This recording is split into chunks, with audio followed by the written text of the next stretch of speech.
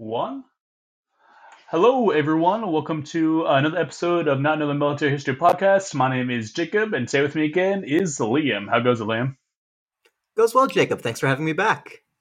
Yeah, man, of course. I wanted to go ahead and cosplay as a Japanese soldier during the Guadalcanal campaign, so I just got lost in the jungle for 3 weeks and nearly starved to death. So it was a pretty fun time. Oh, there you go. I was cosplaying as an American soldier, so I built an airfield in my parking lot's apartment, or my apartment's Oh, and, parking lot. did you get bombed? Not yet, but that might soon happen here. Yeah, well, I hope your Navy's in pretty good spirits. I hope nothing bad happens to them. But So we're gonna go ahead. So this is, in case you couldn't guess, this is the third episode of the Guadalcanal campaign. So we had two previous episodes. If you haven't listened to those, go give them a listen to. So in those episodes, we covered the planning stages and the Marines landing on Guadalcanal, some of the naval battles, and the Battle of Tenero and the Battle of Alligator Creek, as it's also known, and the Battle of Edson's Ridge. So we're gonna go ahead and move on. So since the Battle of Edson's Ridge, there's several important developments in the campaign started up. So for one, I want to go ahead and mention that the American aircraft carrier, the Wasp, was sunk by a Japanese torpedo from a submarine, and this made it the second American aircraft carrier sunk by submarines. So now there's the only aircraft carrier the Americans had in the Solomons area was the Hornet. So we talked a little bit about the Japanese kind of, using the submarines, kind of the go for broke strategy, where oftentimes submarines aren't usually meant to go up against like giant battleships and aircraft carriers, but oftentimes they would target those massive ships. And even though kind of in the long run it wasn't really as effective as like the American strategy of going after the merchant ships was, in this battle you could honestly argue I think it is still pretty effective because I mean that's a losing two aircraft carriers submarines, that's a big fucking deal.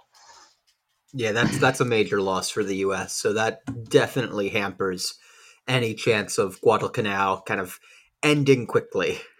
Yeah, I mean, we're really just lucky the fact that our manufacturing was so great. The fact that we were able to manufacture more aircraft carriers, and that didn't completely, losing those aircraft carriers didn't, completely hamper our naval abilities for the rest of the war.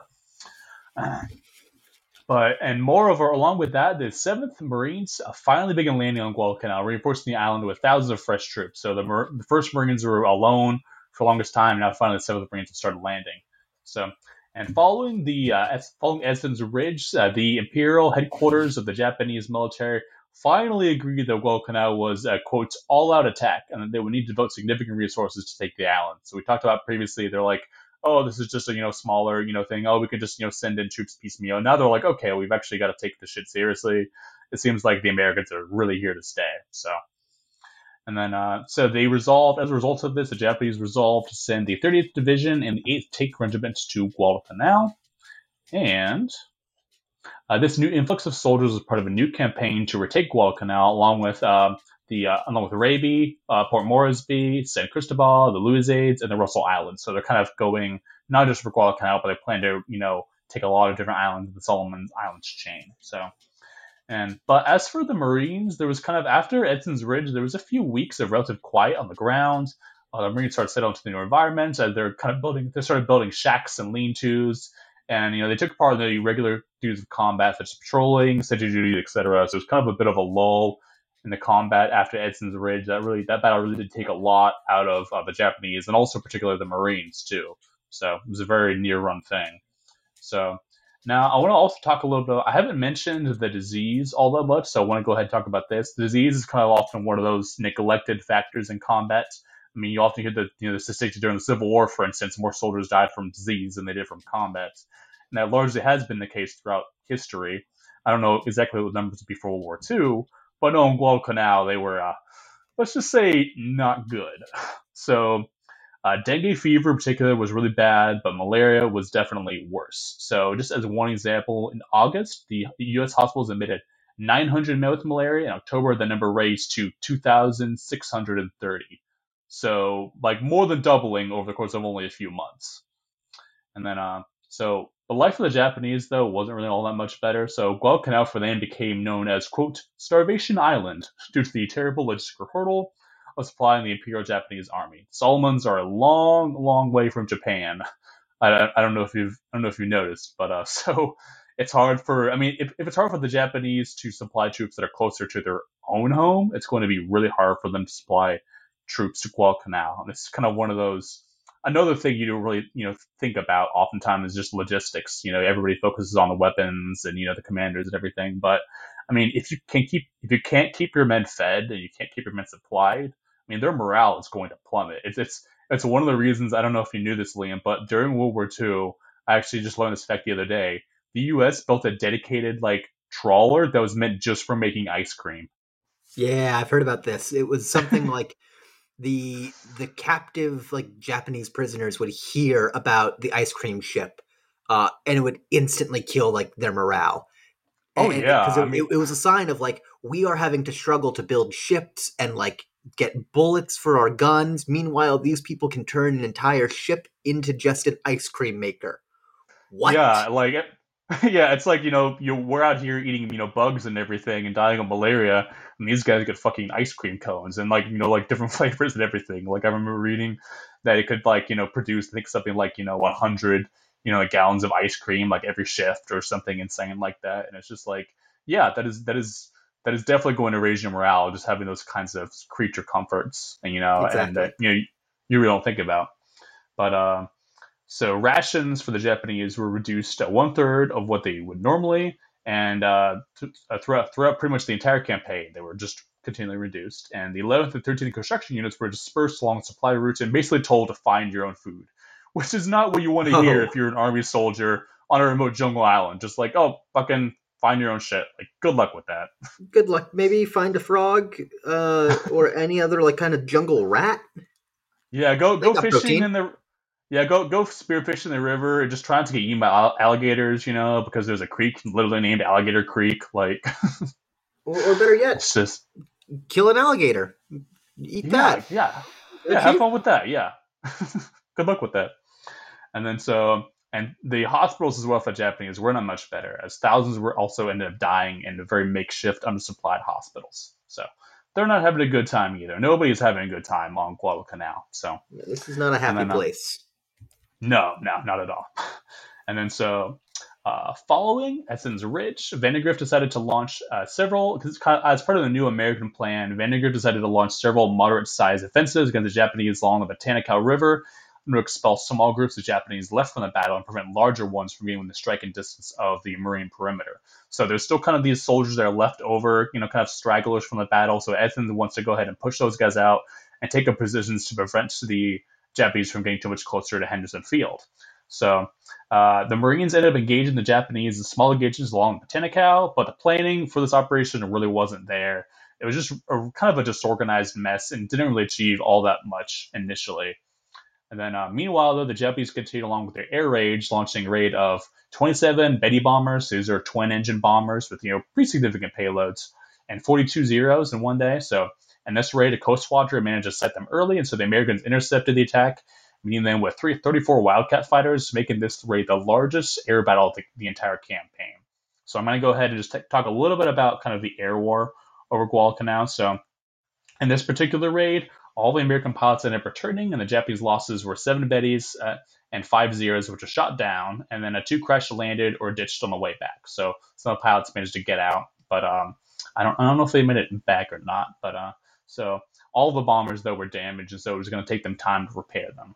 So now, one thing interesting of note is that the Japanese noted that the Wildcat pilots consistently avoided combat with the Zeros and just went after the bombers. So we're going to talk a little bit about the design of the Wildcats here. So the Wildcat was, an early American fighter, came out of I believe about 1941, and then so its design it had a lot of armor, which American fighters typically had. That was something that American fighters were known for in World War II, was that they had pretty good armor. Like the P-40 Warhawk was, known for that as well. It was had a speed of about 318 miles per hour, so it was slower, less maneuverable than the Zeros, which had a speed of about 331 miles per hour. But it was also armed with 450 caliber machine guns. So that's a pretty significant armament.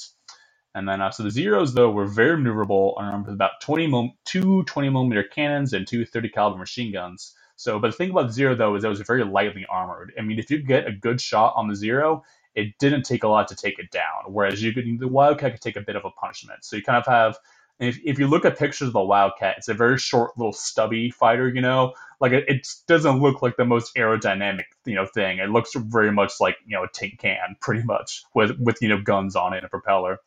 But I mean, so like basically the strategy that the American pilots ended up using was that they realized very quickly that engaging in like dogfights with the Zeros was largely just fruitless because the Zeros are way more maneuverable and they're going to be able to outturn you any day of the week.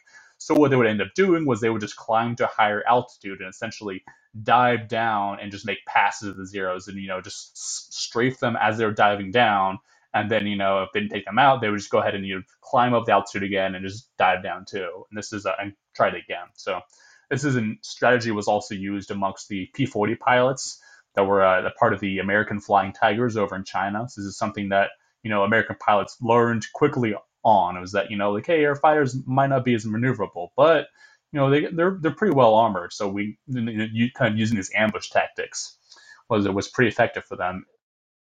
Yeah, they very clearly adopted the ignore the escort, just hit the thing with the big bombs, because that's Yeah, how we yeah, win this war. That's how we win this battle. Doesn't matter yeah, if they exactly.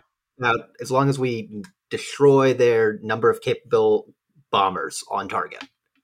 Yeah, because they're like, hey, the guys at Henderson Field, they cannot afford to lose, a ton of fighters. I mean, they're not going to be able to replace them very easily. So, if the Japanese end up bombing the heck out of the airfield, which, intent what comes later, then it's going to be pretty bad for the Americans. So, yeah, they're just focusing on the bombers and then just kind of ignoring the fighters because they can kind of take that punishment. So, and I also like to mention, too, the reason that this system worked really well. One of the reasons was that of the really effective Coast Watcher system. So the Coast Watchers on the island were able to very often give early warnings to the Americans. So the Americans knew that the Japanese pilots were coming. So that's what would allow them to kind of lay these ambushes and intercept them very effectively. So now the Japanese at this point, though, they're starting to develop another airfield on the island of Buin. It's off the coast of Bougainville. That name is so weird to me. I don't know what Bougainville. Like I don't know, but it's off the Bougainville. yeah, Bougainville, yeah. But so it was off the coast of Papua New Guinea. So the idea of this is they wanted to say that it was a bit closer to Guadalcanal so that they could bring more Zeros to bear against the Americans. Uh, However, it didn't really work out very well because the site that they picked was just awful. It was just this swampy terrain that was really low to the ground, and then the plans they had for it, were just very defective. And then so it kept on getting delayed and delayed, and then so it didn't really end up being used all that much either. So it was kind of just a waste. And then so on September 30th, Admiral Nimitz visited Henderson Field to appraise himself of the situation. So his plane got lost on the way over, but they were able to find the airfield using a map from National Geographic. So that's just great. So sorry, what? I didn't say anything. No.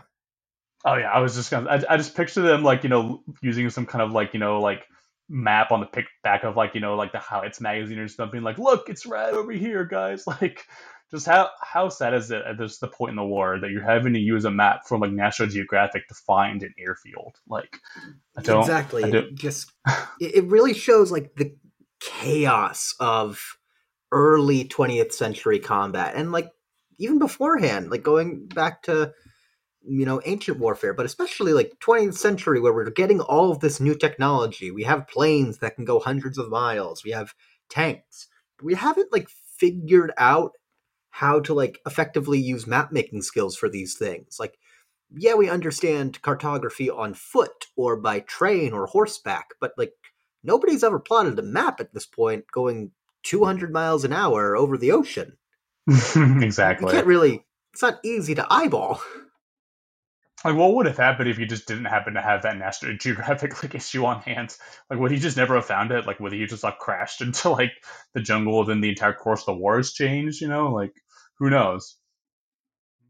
And then so as he was landing, though, Nimitz witnessed firsthand the terrible conditions the Marines are faced with on Guadalcanal, and he discussed with Admiral Gormley and Vandegrift the possibility of reinforcing Guadalcanal and relieving the First Marine Division. Though at the end of the day, they did have few of these discussions, but at the end of the day, no decision was actually made as to what they're going to do. So when Nimitz ended up returning, he was greeted with the news from the Combat Intelligence Unit. So they started talking about the state of their coding system, and Yeah, it wasn't good. So the quote is saying, "The enemy is copying our communication methods with good success, and thus we are unable to read his mail to any great extent." So to make matters worse, the Japanese changed their entire communication system, causing the American intelligence to basically have to throw out any information, any tools they were using, and then just pretty much start fresh.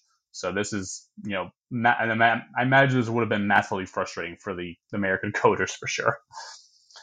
And then so, despite this intelligence blackout, though, however, the Americans did know that a very large Japanese offensive was incoming. I mean, you can still, even if you can't intercept the codes, you can still see, you can track, if an offensive is coming, like just looking at, air traffic and ground traffic and, like naval traffic and everything. You see a lot of ships going around. And you're like, hey, there's something big is probably going on here.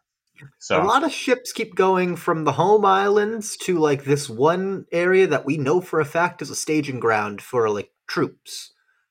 What's going on here? yeah, something is going to happen. So, meanwhile, though, the Tokyo Express kept on running, and the American pilots went after them in pretty much a long, continuous cat and mouse game. So the Japanese are trying to land troops, the Americans are trying to sink the ships. So tails old time. So October 6th, the Marines launched another small offensive along the Botanicau.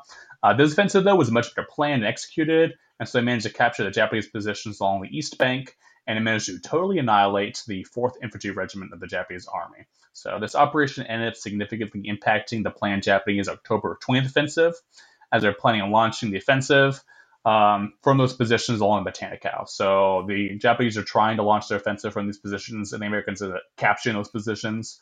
So they're just like, oh, well, shit, got to start over from scratch. So, and then, We'll have to throw the entire playbook out the window. Yep, war is just a constantly shifting kind of game, and it can just change in a moment's notice. And so this leads us, though, to the Battle of Cape Esperance on October 11th through the 12th. So this is a major naval battle in which the Japanese reinforcement convoy of several destroyers and 2 seaplane tenders, along with 3 heavy cruisers and 2 destroyers sent to bombard Henderson Field, were ambushed at night by a U.S. Navy force of 2 heavy and 2 light cruisers and 5 destroyers. So during this battle, the U.S. managed to sink 3 destroyers and 1 heavy cruiser. The engagement had killed almost 600 Japanese sailors. So one thing that's interesting about this battle is it occurred at night, and previously the Japanese were very good at fighting at night. It was something they took a lot of pride in. So it's kind of hurt, the Imperial Japanese Navy's, pride, but it didn't end up actually stopping the Japanese from sending reinforcements. So they, the Japanese lose some guys, but it's not the end for them by any means. And then so this leads us to the high-speed convoy. So on the next day, on October 13th, the first Army units began landing on Guadalcanal when 2,850 men of the 164th Infantry Regiment began landing on the islands. So I also want to mention too that these guys are National Guard units, which I just think is interesting. When you typically hear of National Guard units, like in being used in combat today, they're not typically like put like on the ground, in the really fiercest fights. But these guys were, they were, they're your sorry, what were you saying? Oh, I mean, just imagine that, like you like at the time and today, where you are just like a regular person. You've decided to sign up and do your part, but like you've got a family, you can't. You are the principal breadwinner or whatever. You can't abandon them, so you sign up for the National Guard, and then all of a sudden you get a notice saying, "Hey, you've been drafted or you called into service. We're sending you to a tiny island in the middle of the Pacific, full of malaria and death. Good luck. Have fun. Also, this is one of your first times leaving the country. Goodbye." Yeah, pretty much. Yeah, just like what the fuck is a Guadalcanal? Like just Is it like you get did they forget the space? It's the Guadalcanal. Like, are we right. going to Venice? Like what? Am I saying that right? Are we going to Italy? I don't know. But yeah, you really got to feel for these poor bastards in the National Guard. So finally, though, the Marines were not alone. So that was good for them. Not so good for the guys in the National Guard. But so the loss along the positions along the Botanica River, along with the loss at Cape Esperance, led the Japanese to try a new strategy. So their plan was to send a convoy of 6 troop transports escorted by 6 destroyers and basically ferry about 4,500 troops to the island in order to join troops of planned October offensive. So these basically are trying to rush over, in a very, in a heavily armed, high speed convoy, just to rush over almost 5,000 guys to try and aid in the planned offensive. So originally, these troops were supposed to proceed after the destruction of the Texas Air Force, but the urgency of the situation demanded this requirement was dropped.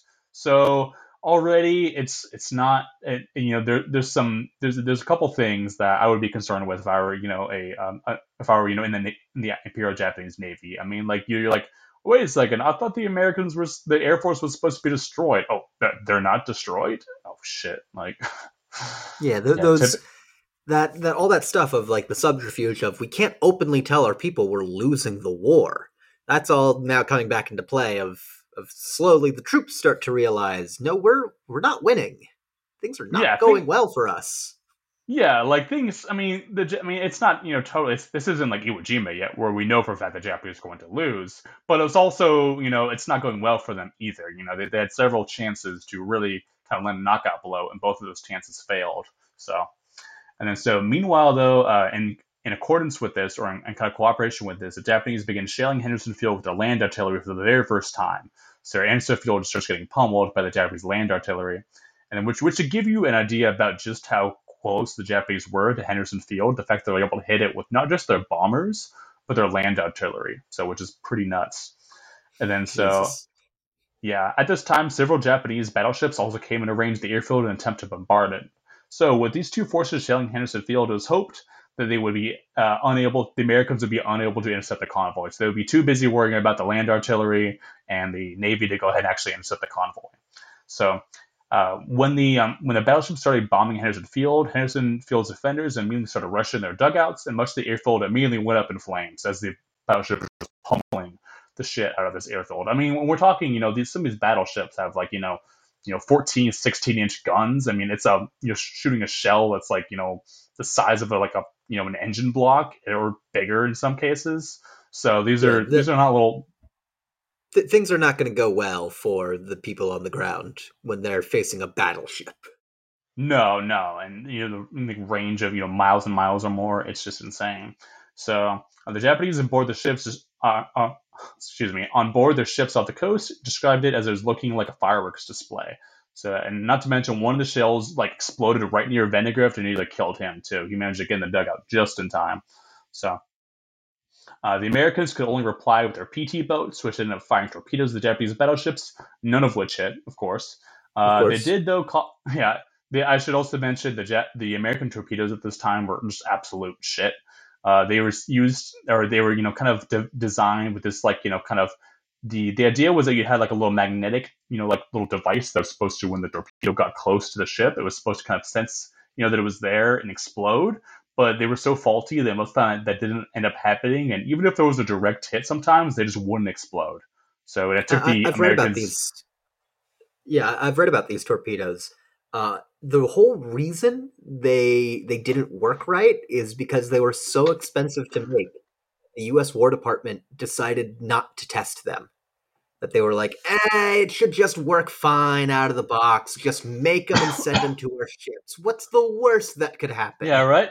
Test weapons. When have we ever done that? Come on, Yeah, guys. And do then you know like how they're much it costs to make a single torpedo? Like $10. That's a lot of right. money at this time.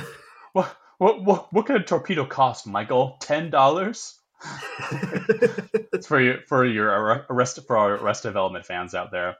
But and then yeah, and also there would sometimes just curve back as well, like make a U. There was actually a case of a U.S. submarine that ended up sinking itself. I think it was in 1944 because the torpedo shot out and then did like a little U bend and then came back and hit the submarine. So just Jesus. just yeah, we're the Ordnance Department is not sending their best. So we'll say that. So. Uh, despite the faulty torpedoes, though, the battleships did end up ending their bombardment 5 minutes early. So they had some kind of impact, but not much, but something. And then thereafter, this instance of the battleships just bombarding the fuck out of Henderson Field became known to all the men on Henderson Field as the Bombardment, which should really tell you how bad it was, considering that they're pretty much getting bombed like every day is a bombardment for them. But this one is the one that's known as the Bombardment. So, Yeah, and then there's no greater one than this one. Exactly. So over the course of this bombardment, the two Japanese battleships fired a total of 973 shells. So, so a magic fuck ton. And then the very next morning, the Marines awoke to Henderson Field just completely devastated. The airstrip was completely unusable. All the aviation fuel was burned, and all but seven of their dive and torpedo bombers were destroyed. So you could really say, since the Navy got wiped out at the very first naval battle in Guadalcanal and leaving the Marines stranded, this is probably the lowest point we've seen the Marines after just Henderson Field just gets devastated by these battleships. So. And then, so the fighters ended up faring a little bit better. Out of 42 Wildcats, 24 ended up remaining operational, along with 4 P-400 fighters and 2 P-39s. So amazingly, though, only 42 men were killed in the bombardment. So that was the only really good outcome of it. The fact that, the men managed to know what's coming and got to the dugouts just in time to where, not too many of them died. But so at the end of this bombardment, Yamato declared that the Cactus Air Force was, quote, suppressed and ordered his fleet to steam south to find and destroy the U.S. fleet. So famous last words. And then Yamato wouldn't die until 1943, but yeah. Anyways, He had I'm it still gonna coming. he did have it coming, absolutely. And then so although the convoy had been spotted 200 miles away previously, if the Americans didn't know where it was going now before the bombardment, they definitely knew where it was going now. I mean, that's kind of what happens, when your enemy bombards an area. You kind of know, like, hey, they're probably going to go there now. like, They seem to have a lot so of interest. They just bombed our guys on the beach for 30 straight minutes. Actually, sir, it was 25. The PT boats. what a great contribution the PT boats made. And then so they did help to a degree. And then so Vandegrift ended up sending a message urgently calling for aviation fuel and immediate support for the Wasp refueling and Scott's fleet recovering after the Battle of Cape Esperance. Very few were in an actual position to help. So Admiral Fitch did end up sending 17 SBD dive bombers and 20 Wildcats to Guadalcanal from Espiritu Santo, along with a reserve of gasoline. So they're going to get a little bit in there. And the Japanese, not content with their devastation, ended up launching 2 additional air raids that day, which Texas Air Force managed to fend off, but the cost of most of their fuel. So, and then as the convoy though got closer to Guadalcanal, the Americans managed to send up a force to intercept them, but they were unsuccessful and only damaged 1 destroyer and sank none of the transports. So, and then at midnight, the convoy ended up arriving at Tassafaranga. I kind of pronounce some of these words, and began unloading its soldiers. So after the convoy unloaded all of its soldiers, the Cactus Air Force did manage to kind of resurrect itself and strike back, sinking a few of the ships in the convoys. There are a couple of successes after this. They're able to kind of get back in there and sink a few of the transports. So, but despite the small victory, though, the Marines were still in a very tight spot. So Vandegrift estimated that there were now 15,000 Japanese troops on Guadalcanal, and the Americans at this point are still at about 10, 11,000. And although there were still more Marines, I'm sorry, actually, the number of Marines actually had increased in sense. So there were still more Marines at this point, but half of them, though, were in absolutely no shape to undertake offensive operations. So there's still a lot of men that are just completely worn out from either disease or just prolonged combat or starvation. So, and then, so yeah, realistically, you could probably give the Marines numbers that are probably, as for men who could actually effectively fight in combat, you could say they probably were a good deal less than the Japanese numbers. So, Vandegrift told superiors that in order for the Americans to win, he would need the Navy to achieve control of the sea around Guadalcanal and at least 1 more division to undertake offensive operations. So, which, yes, I mean, like if you're going to fight in any kind of island campaign, it is absolutely essential that you need control of the sea, because if you don't have control of the sea, the enemy has the ability to effectively you give all the initiative to the enemy because they're able to land troops wherever they like, and then you cannot stop them. You can only basically parry their thrusts, and then you can't stop them from actually really undertaking offensive operations. So, and then so at this point, we had a bit of a shakeup in command as well among the Navy. So October 15th, or by October 15th, Admiral Halsey had enough of Gormley's defeatism and ended up sacking him. I'm sorry, not Admiral Halsey, Admiral Nimitz ended up being had enough of Gormley's defeatism and ended up sacking him, replacing him with William Bull Halsey as theater commander. So that was his nickname, was Bull, Yeah, for kind the of bull. the Bull, right? like he was which is I must say is a pretty great nickname. If you could have a nickname, Bull is a pretty good one to have.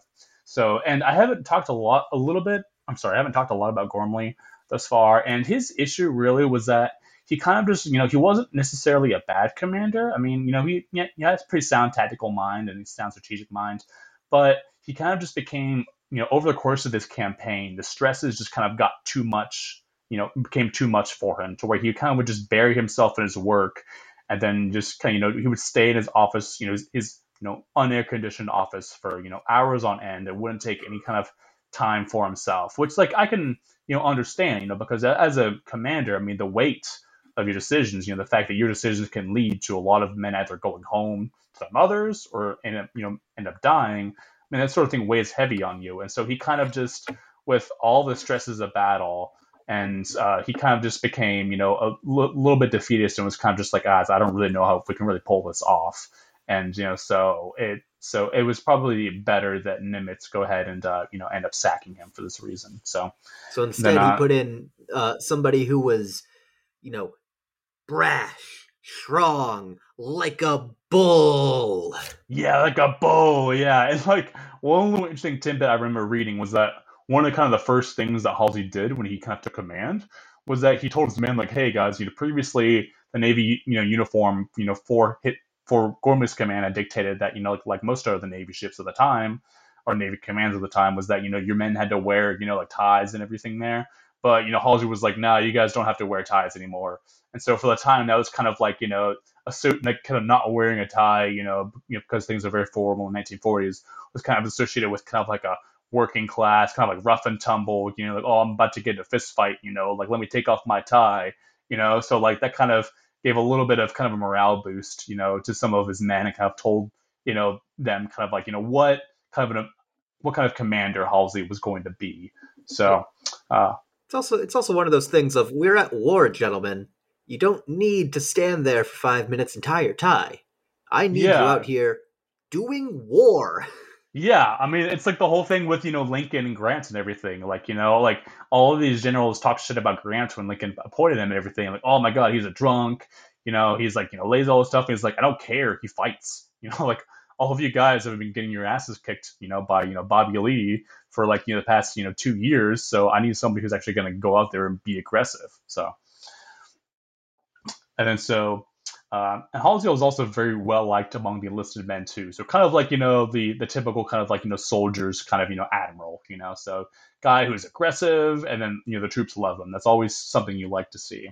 So and then when Halsey received the news, he cried, quote, or the news of his him being the new commander, he cried, quote, "Jesus Christ and General Jackson, this is the hottest potato that they have ever given me."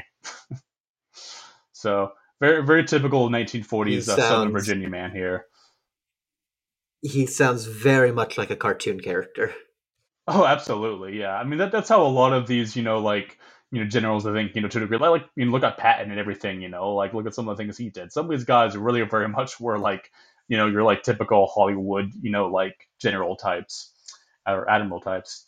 And then so immediately, Halsey decided to make several more changes, so he ended up moving the main fleet base from Auckland to Noumea, which is closer to Guadalcanal, so better for communications. And he also seized the headquarters ashore from three French officials, which I find kind of funny because, like, as Gormley was the commander, like up until this time, he'd actually kept his office like on his ship, like off the coast of the island, because he didn't really like have the guts to kind of like confront these like three French officials and be like, hey, I kind of need your headquarters. And then Halsey comes to command and is immediately just like, nah, this is mine now. Like, I know you guys are also trying to fight a war, but this is more important, which, is fair. And then so he also ended up issuing orders to his subordinates, get to speak today, which were, quote, strike, repeat, strike. So just kind of, again, going with that kind of aggressive, offensive spirit. So, Yeah, don't let very, the enemy recover. Just hit him hard and then hit him hard again. yeah, again, it's kind of like I'm kind of drawing another Civil War comparison here, but it's kind of like Grant's campaign during the in Virginia in like 1864 through 1865. Like people kind of derided him as a butcher. So he lost so many men, but Grant's goal was to keep hitting Lee again and again and again, so that because he knew Lee couldn't recover, the amount of men he was going to lose, whereas Grant could. So Hawley's just kind of got this same idea. Like, we just need, the American. He's like, guys, like, we have the numbers, we have the manufacturing, we have the weapons. We just got to hit these guys again and again until they stop breathing. So, and then very soon, though, the Marines would once more be in the fight for their lives, the Battle of Henderson Field, and that is where we'll pick up next time. So this episode is kind of more of a, like, there's definitely some big stuff that goes on, like Henderson Field, of course, getting, shelled up by the Japanese Navy was very huge, but it's like a little bit more of kind of like an interlude kind of episode. So, but what did you Yeah, think? Is things are there going anything? on. I mean, I think the most interesting thing is like the Tokyo Express gets a brief mention in this episode for history fans. That convoy that we talked about in the middle part of the episode, that is not just a one-off thing. The Japanese are going to be running ships up and down through the Solomon Islands this entire campaign, and the Americans just are constantly fighting a battle against this basically an express line from the home islands to the main combat theaters, trying to sink convoys when they can to prevent their Marines from being overrun by fresh Japanese troops. I think honestly that is one of my favorite things to talk about when you're talking about the Solomon Islands. Just this constant Japanese struggle to resupply. And in one case, I believe even for Guadalcanal, successfully breaking through to Guadalcanal itself, but then realizing they did not have the right ships to make landings and drop off their supplies. So they just had to throw it all overboard and hoped it washed ashore. Oh, that's gotta hurt. And then, yeah, no, it's very fascinating, and you really got to admire the bravery of these Japanese sailors. The fact that they're able to. We talked about how they were steaming towards the island, and they were, the idea was that they go ahead and proceed after the American Air Force on the island had been suppressed, but that didn't happen. But they just went ahead with it anyway, and so they lost, several of their ships. So, and then, and these, there's a reason that the sound between, I think, Guadalcanal and I believe it's Tulagi was known as Iron Bottom Sound because of just the number of ships that were sunk there. And I mean, you can still go to Guadalcanal today. You can see some like wrecked ships and like tanks and everything. That's why I think it's very another kind of fascinating aspect about a lot of these little Pacific islands is that some of them are still very much unchanged. I mean, you go to like Bastogne and everything, and of course they're going to have rebuilt like a lot of the buildings and everything they may have suffered from the war, bomb damage, that sort of thing. But you go to Guadalcanal and you might be in the middle of the jungle and just see like a zero, just like crash there. So Yeah, it's definitely. I mean, those the spots where there is less civilization, and where war was fought. Those are always the most interesting places to look back on because yeah, you could just be wandering through the jungle and all of a sudden you find a P-49 that got shot down over the island and crashed. yeah, It's it's like a time it's capsule. exactly, yeah. It's literally like a time machine almost because I mean there's no like modern structures around you other than trees and this plane from 70 to 80 years ago. Which also is just crazy thinking about the fact that World War II happened about like 80 years ago, which is just insane. Just to really think about. I remember growing up. This is gonna make me sound old, but like I remember growing up and everything, and like going to the library and checking out like books about World War II, and being like, oh, this is like this book was published in like the 90s or something. I was like, oh, this is the 50th anniversary of World War II. When this book was published, and now going on like 80 years, like, geez. It's fun going back and looking at history and realizing, oh, it's 90 years ago. We're almost at a full century from World War II. Oh, Jesus. What really fascinates me too is because I've been working on a series about for this podcast about the history of war elephants, which like look forward to that because that's going to be a lot of fun. But and then so like it kind of blew my mind a little bit reading about it, just how close a lot of the Roman conquests were to like Alexander the Great. Like I had previously thought that those generations and generations of men had kind of spanned those two time periods. So between like the Second Punic War and like Alexander the Great's conquest, it's really not that far away. It's like maybe a couple hundred years. Like it's kind of crazy. That's one of my favorite things about history is just the ability to step back from it all and not just look at things selectively and go like, well, when did things in history happen together?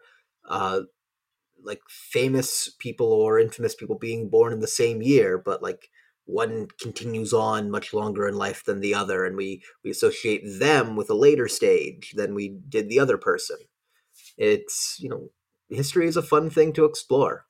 I love it. Yeah, well, I remember like seeing a post somewhere it was talking about how like the American the gunslinger and everything of like the Wild West was like roughly like they say about maybe 1850 to around 1890, and like the very last of the of like French pirates along the Caribbean were like kind of like snuffed out around the 1860s too, and of course the samurai were around in the the same time period like 1860s to the 1880s. So theoretically, you could actually have a historical novel where like an American gunslinger, a samurai, and like a retired French pirate like all got together and went on some kind of mission together, and like it wouldn't be like historically inaccurate. Like that is like a distinct possibility. So I believe you just described a Dungeons and Dragons party.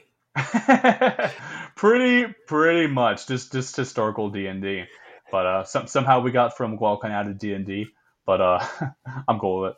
So I think that makes a good time to go ahead and call it. So thanks again for joining me, Liam.